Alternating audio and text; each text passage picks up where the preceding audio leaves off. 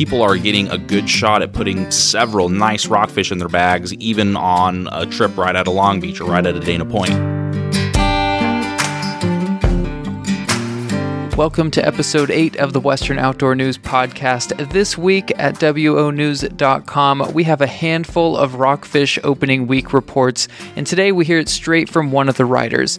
WON Rep Dylan Dupree tells us all about his recent trip aboard the Endeavor out of Ventura Sport Fishing, and he tells us what he's been seeing as the season kicks off.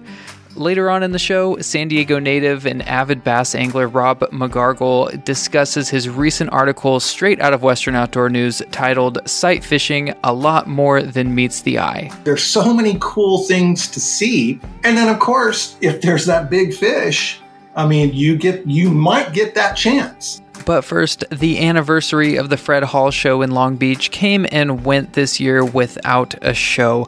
For those of you that are looking for a subscription special this time of year, we have one. We're giving away a free t-shirt with your 1-year renewal, or if you're signing up for the first time, either way, you get a free shirt with 1 year to Western Outdoor News.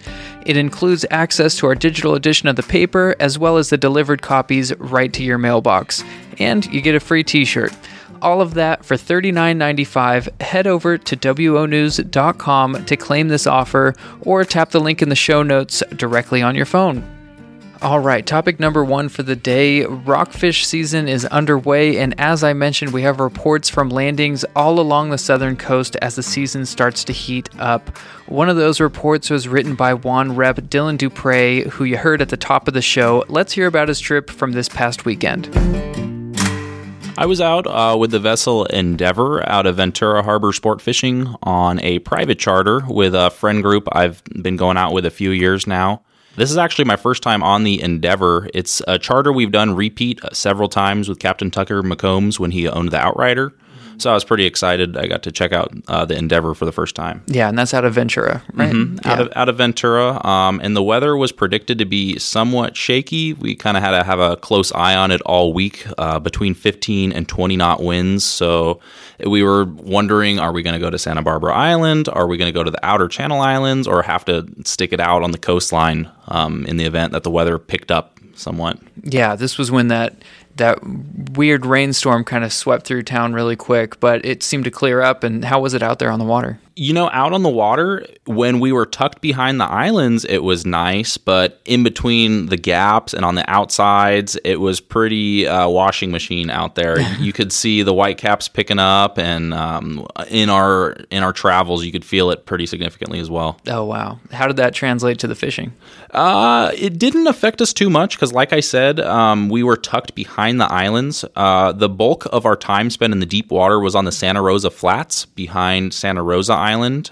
And early in the morning, we had a pick at kind of the miscellaneous rockfish, but as it started to come together late morning, our 2-hour bite window, it was pretty much straight quality rockfish, and we were able to get some successful drifts, even with the wind and all that. They were long drifts as well. Mm-hmm. So if you want to see these photos, you wrote an article, and it's live right now on WONews.com. It'll be in the paper next week. What did you talk about in that article? I talked about the goals of the trip. Because this was a private charter, our charter master kind of has a specific goal every time. He likes 20 fish bag limits. So to make sure that we get the job done with the rockfish, the whitefish, and any other critters that come in between, like sheephead and lingcod. On this particular trip, we did not get any lingcod. The day before, they completely whacked them, getting full boat limits. But we understood that the spot that they were fishing was just out of our range with the sketchy weather. Mm-hmm. But we did very well in the reds, very well in the whitefish, all nice size.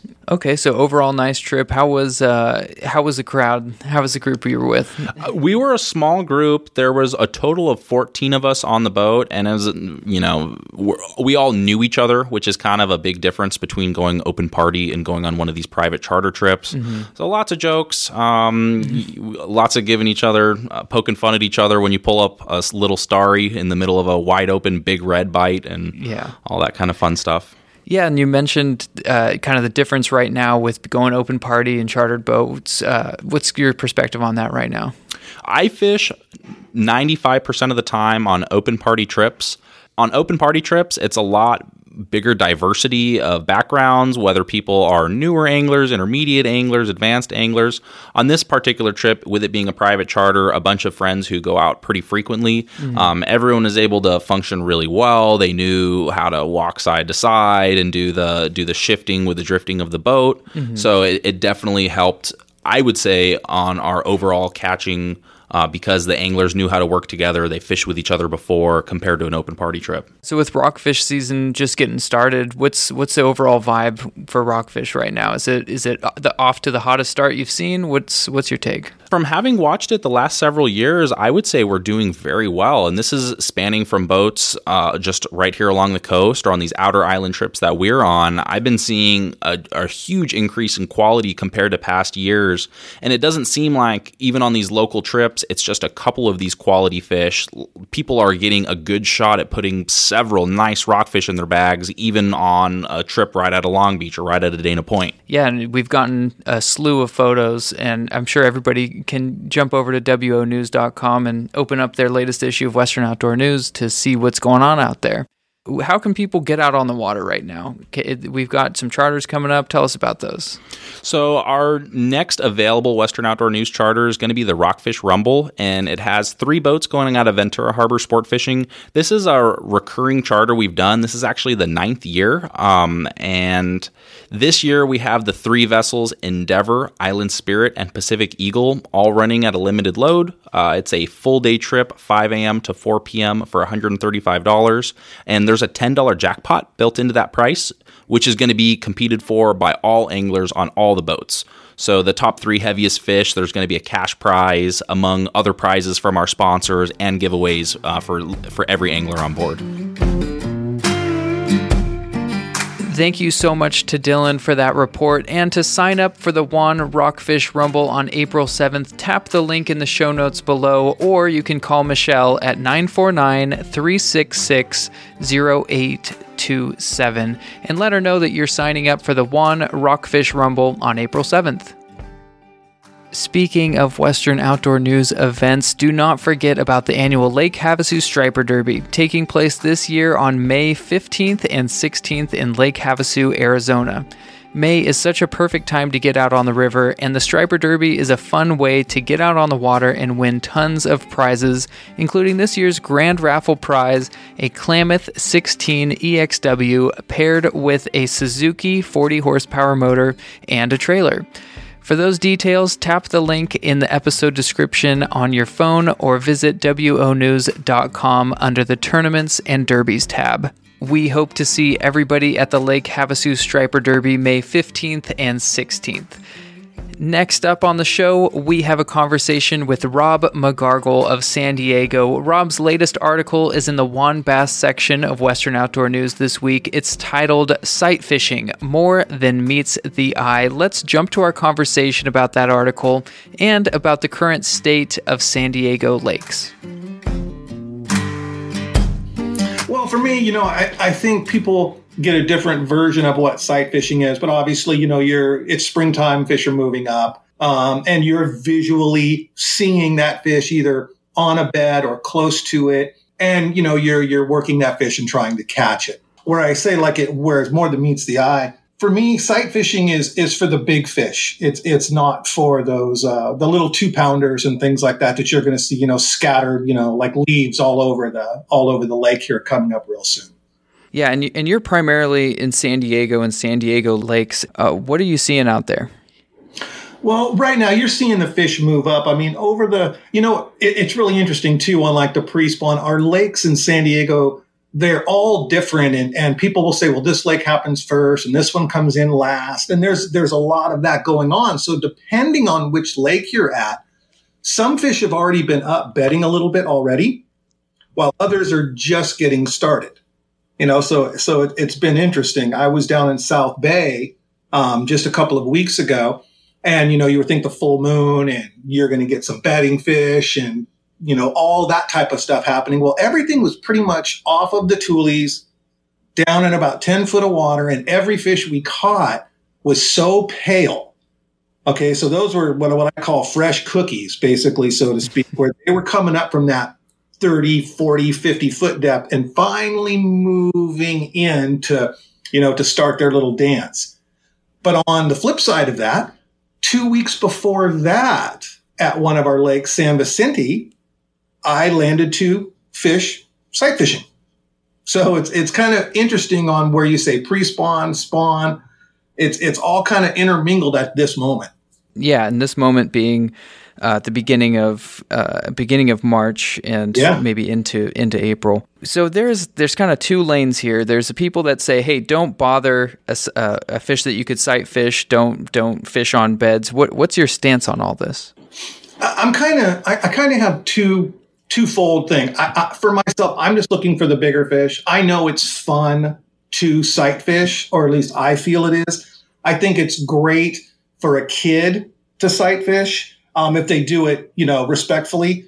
I think it's great to take a kid out sight fishing and teach them how to fish. Like I said in the article, it teaches the kid to see, or even a new person coming into bass fishing. It doesn't necessarily have to be a kid, but it teaches them to kind of see the mannerisms of the fish, see what's going on, watching them. And what it'll do is, if you hook one, it can teach you how to control the fish. It can teach you so much about how to land that fish. So when you're out not sight fishing and you're casting out and you're moving that bait, you kind of have a mental image, or at least I do now, of what's going on. I can kind of understand what's happening. Was that a bite? Was it not? That type of situation. So for me on sight fishing, I think it's a really great tool. I believe in the article I put that there is a part where I do have a strong feeling on this, that during the major part of the spawn, I'm not big on live welling those fish. I know others, will feel differently, and that's fine. They have their views. That's why I think in the article it's like, hey, there's opinions going both directions.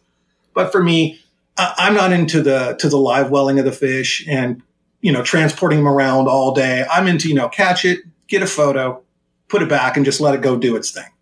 Yeah, and when you're saying live welling the fish, we're talking about catching bass, putting them in the live well, and then at the end of the day, taking that big hero shot that everybody talks about, where you have that 4 or 5 bass in all your fingers and you're holding it up to the camera. Yeah. I mean, some of the photos are great. I mean, I love them. I see them and I go, wow, man, that was great. But at the same time, I just sit back and it just pains me a little, to see that happen when you could take 5 photos. I know it exactly. Is a hero shot, but you could take measurements and a good photo and go, look, this is what I caught. And especially if you already have it on your GoPro, it's already there. Just link the 5 of them up together, or just do a short video of all the fish. So there's a more creative way one person's opinion. Exactly. All right, so you mentioned it in sight fishing a lot more than meets the eye, but what sort of lures should people be throwing at beds to kind of get that reaction bite from those bedding fish? Oh man, that's a tough one. That's a tough one. I'm all about anything weedless. I'm not into anything with exposed hooks. I'm not into any of that, because then you're just snagging. I mean, that goes into another, tough situation where, okay, so the fish goes down for the bait and you think it ate it and you set the hook and then you reel it up and basically you snag it on top of its lip. Yeah, it may have been going down to the bait, but it didn't eat the bait. So those exposed hooks, to me, that kind of a bait, I'm not big on. I'm not big on the Big Trouble Hook swim bait. I'm not big on a rattle trap, spinner baits, all those types of normal reaction baits that you would normally see. I'm thinking, a big worm, things along that, a jig, those type of things. And even the jig has the exposed hook, but still it's got a weed guard and you'll see him suck the bait in. That's what I'm looking for, some type of a big worm, a jig, things along those lines. For anybody that's sight fish like this, I'm sure when that bass starts to kind of bark at the lure, you see them, they kind of yawn at it and kind of, like you're saying, you end up learning so much from that situation when you're able to see how the fish reacts to that lure. It's an educational experience more than anything, I would say. I have so much fun with it because, I think a lot of times it's like live video gaming right in front of you. And you can pitch out and you can watch the fish, if you're thinking a male and a female in there together. you can watch the male trying to guard the female, push her away, do all these things, do the dance that they do. And I think it's really cool to see it. And then, you watch the male try to pick the bait up and move it, blow, or the female will come even and blow it off the nest. Like you said, there's so many cool things to see. And then, of course, if there's that big fish, I mean, you might get that chance. Last week, I was lucky enough. I ended up getting a 7-pounder. I was the only fish I caught in 5 hours. But it's really the only one that I saw where I can go, maybe I can do something here. You're saying that essentially fishing in March through May, you're essentially bed fishing, whether you know it or not. Expand on that. Yeah, I mean, technically you are. I mean, if you're throwing spinner baits down there like I like to do, just for the reaction bite, and because I'll drag it on the bottom and bounce off of bushes and sticks. I mean, really, I'm crossing over bed somewhere. There's no way that 2-pound fish that just attacked my lure, was just randomly there. Okay. Yeah, wasn't roaming. We're going to have the transition, of course, where you have fish coming up and wanting to, make their nest. And then you're going to have other fish coming in and cruising along. So, yeah, so it is a transition thing. And there's multiple situations. However, when you're in that thick of it, when you're in that, like this March full moon coming up, March, April into May, man, you're pretty much kind of bed fishing, even if you don't realize you are.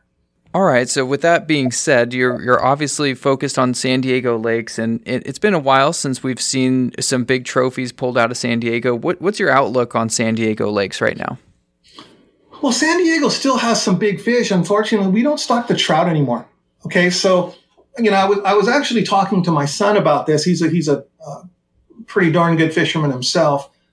And he has a theory that most of the big fish that we see now in San Diego are 12 pounds and less. Okay, so that doesn't mean that there aren't 14 and 15-pound fish out there. But for the most part, when you see someone has landed a big fish in San Diego now, it's 12 pounds or less. And I can directly correlate that to every single large fish that I have landed in San Diego over the last 10 years. The largest fish I have landed is 12 pounds when thinking of bass. Yeah. Average, they're 10 to 11 pounds. And if you're looking at what people are catching right now, that's pretty much what you're seeing. Now, there was a time with the trout back in the late 2000 or early 2000s, the 90s, the 80s, man, we were getting trophies. But they could be there, but I'm not seeing it. I think if we stocked our lakes, I think if the DFG and City Lakes decided to make it a serious program again like it used to be, then I think we could see those fish, because that 12-pounder could become 14, 15 pounds easy. That 8-pound now become 11 pounds. So, it just gradually steps up in weight by having that protein. So on that's where I'm thinking. I think we still have a great fishery. I think it's really fun to go out and hunt these big fish. But that 18-pounder, that's going to be tough. That's going to be tough here in San Diego.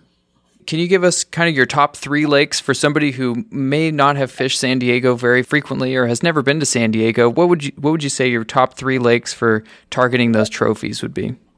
Oh man, that's gonna really vary. Okay, because are you going to be in a boat or are you going to be on the shore?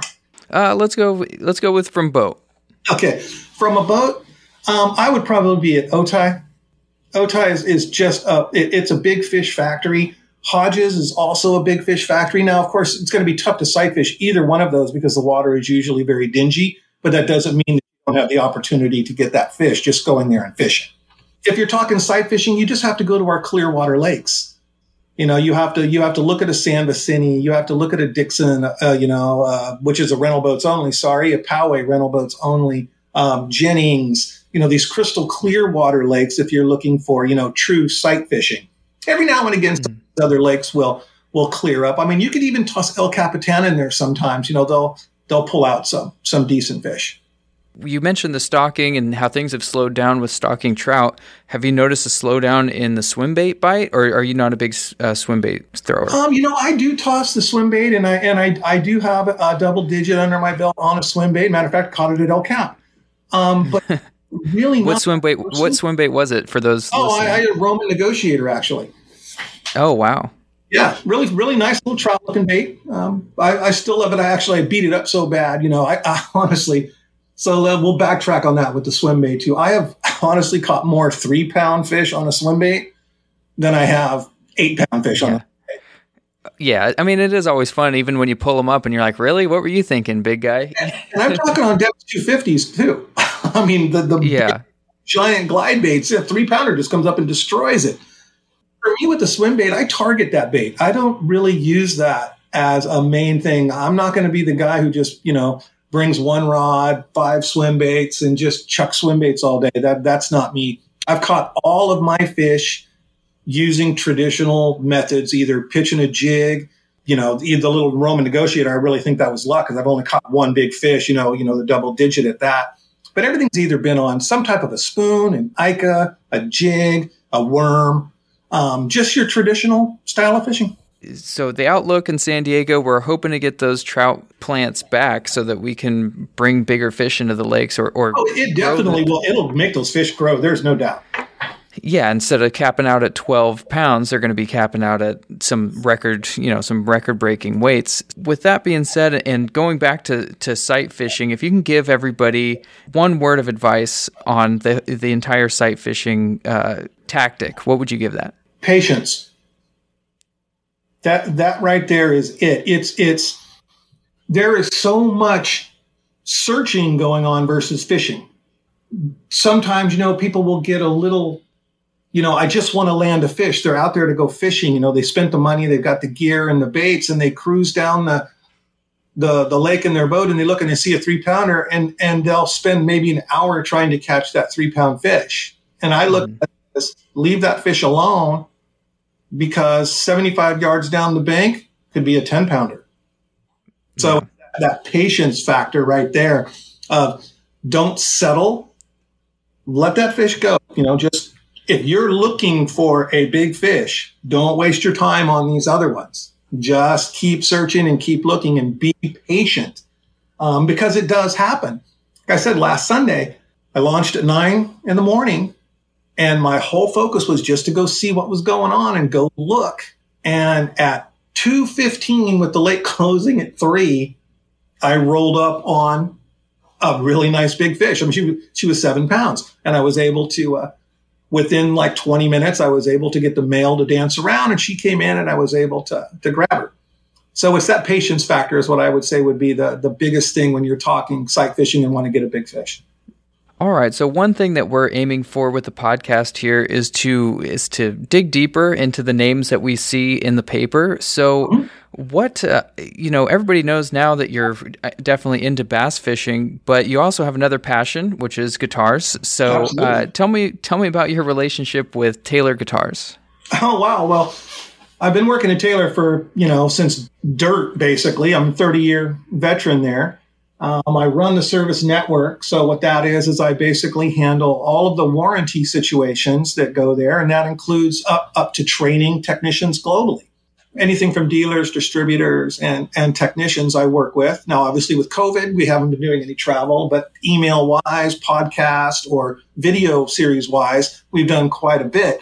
And it's just been a whirlwind there. And of course, Taylor Guitars is a world-renowned, acoustic guitar maker, largest one in the United States, as a matter of fact. So it's been just a fantastic ride to be, as they say, riding on the coats of giants of Bob Taylor and Kurt Lustig.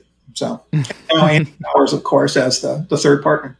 So not only can people talk bass with you, they can also talk about guitar playing and share those passions with you. Thank you so much for joining the call today and coming on the podcast with us. No problem, man. Anytime. It is such a coincidence that Rob was talking about 12-pound bass in San Diego because right after we recorded that conversation, Western Outdoor News got the report from El Capitan that a 12.35-pound bass was caught in that reservoir. So to his point, those bass are out there, but they seem to be capping out at that 12-pound weight. Thanks again to Rob, and thank you guys for listening to Western Outdoor News. This has been episode 8. For more information on the Striper Derby and the Rockfish Rumble, head over to WONews.com.